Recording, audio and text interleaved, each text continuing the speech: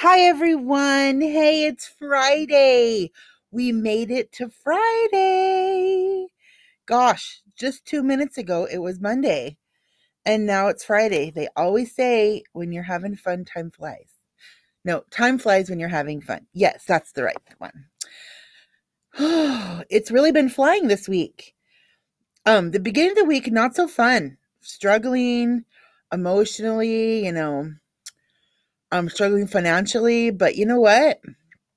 It's actually I'm making it worse than it really is because I have everything that I need.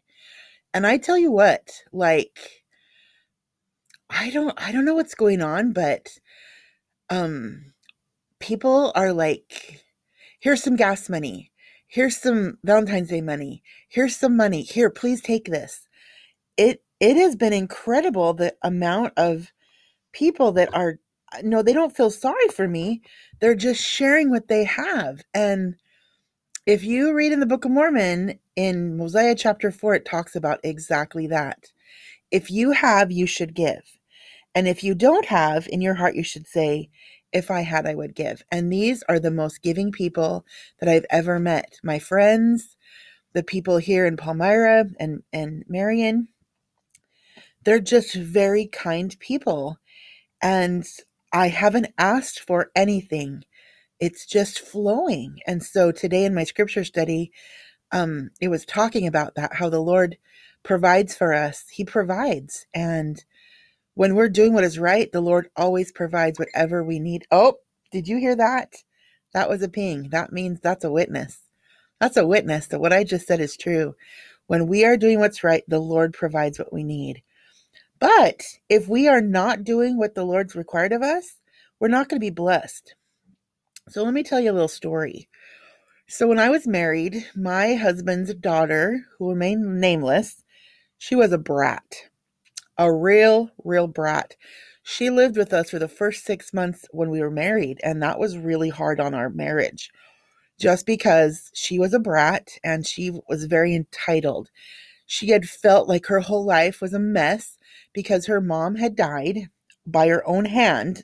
Let me tell you, she had smoked and smoked and smoked, and the doctors told her, if you don't stop smoking, you're going to die.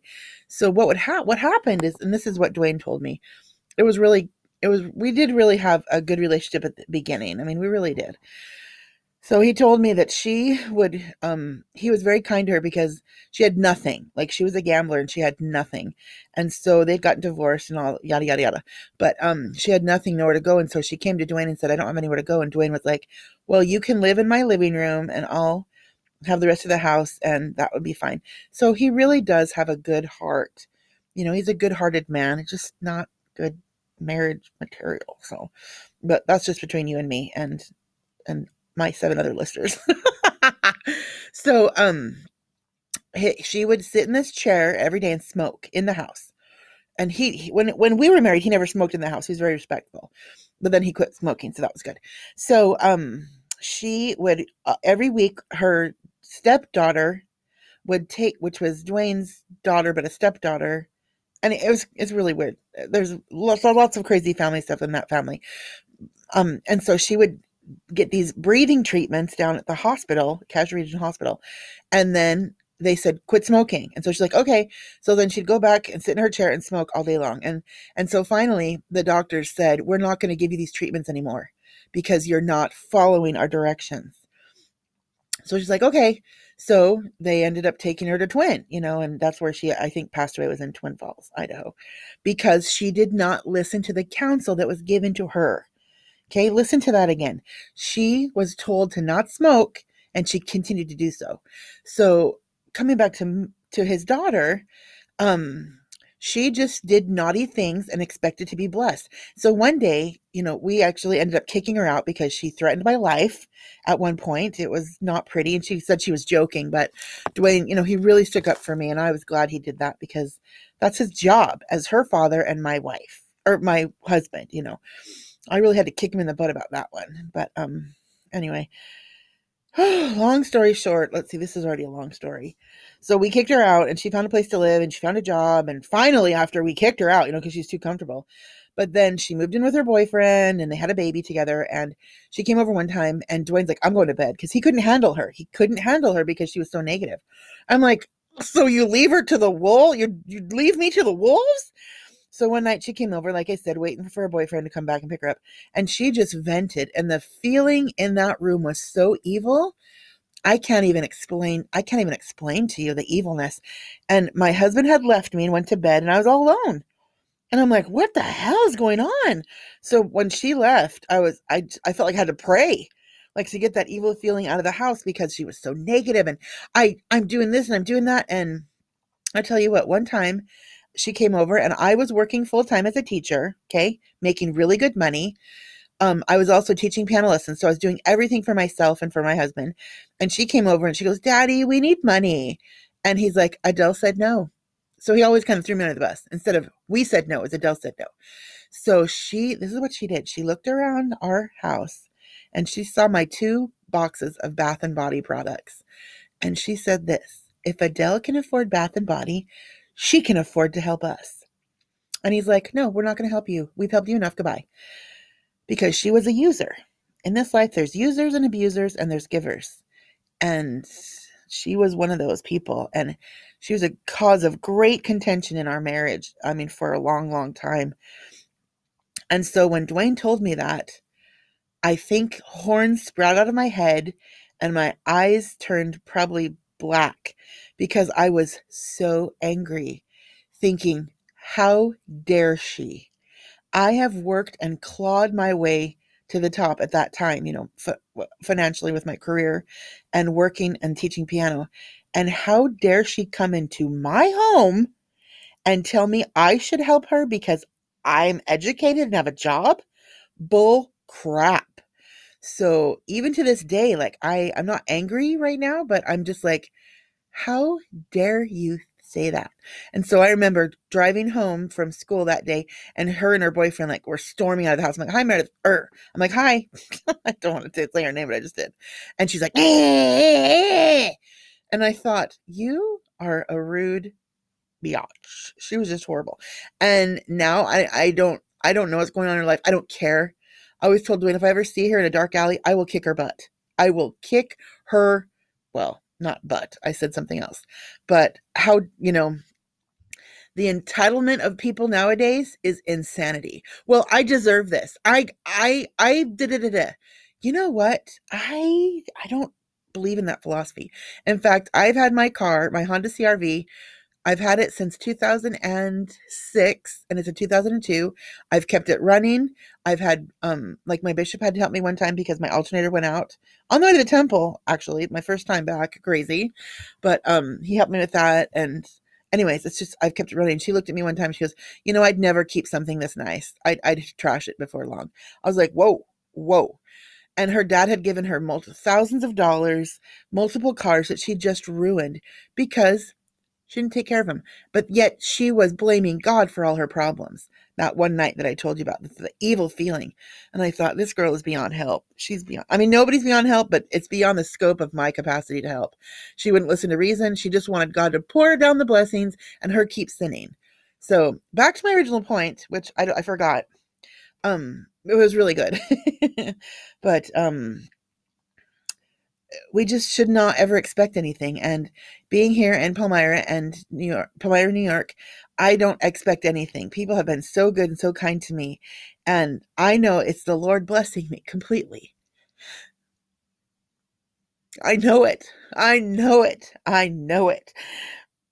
And people knowing my name, not ignoring me. Yesterday in my podcast, I said I felt ignored by my friends in my ward. It wasn't that mostly. It was my family. The family I grew up in.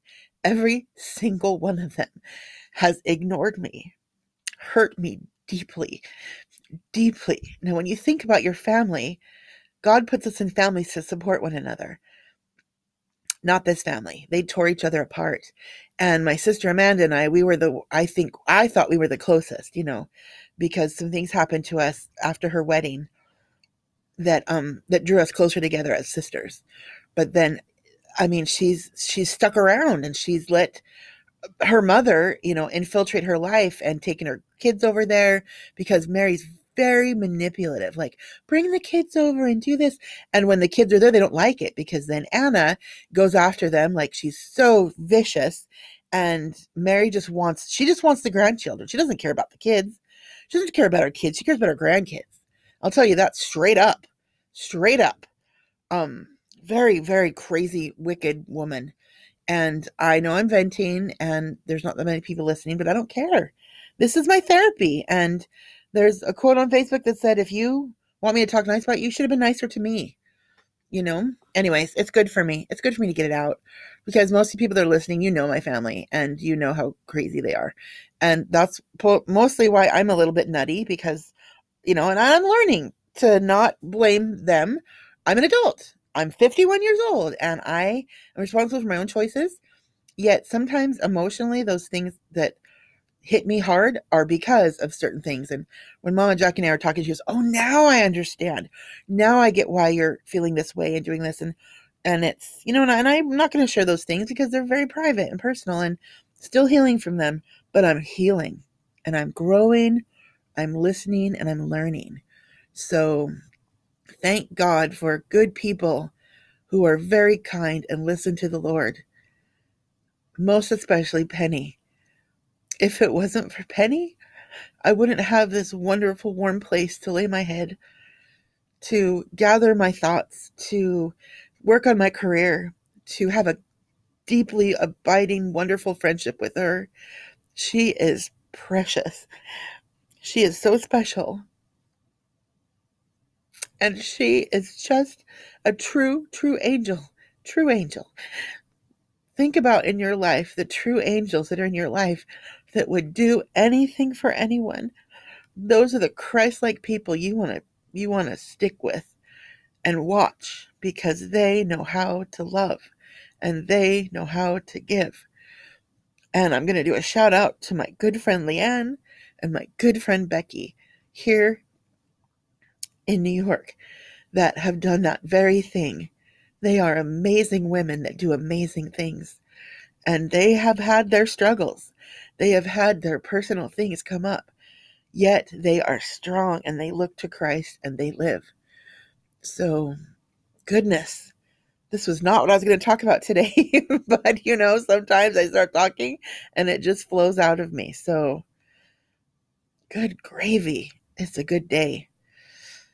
Good day. Went up and fed the cat and the other cats and made my breakfast. And I'm back on my meal plan today, my food plan from my amazing personal trainer, Isaiah. I'm back on track and I've been taking the stairs every morning, up and down several times a day. And now I can't leap up the stairs, of course, but I can sure walk up them good. And by the time I get to the top, I'm not out of breath, which is a miracle. It's a miracle. It's a miracle. One of my 17,000 million miracles. So I hope you will have a wonderful day. I'm set and ready to finish my application for teaching and substitute teaching today. It's going to get done today, no matter what. No matter what. I'm going to sit here and finish it. So, yep. All right. You guys have a great day. And remember to look to those people. And maybe you're that person that's the Christ-like person in your life. Maybe people are looking to you as an example of faith and conviction and kindness. So always, always be kind because you never know the struggle that a fellow human is having. So just your smile or just you listening to the Spirit makes their entire day. So, okay, bye.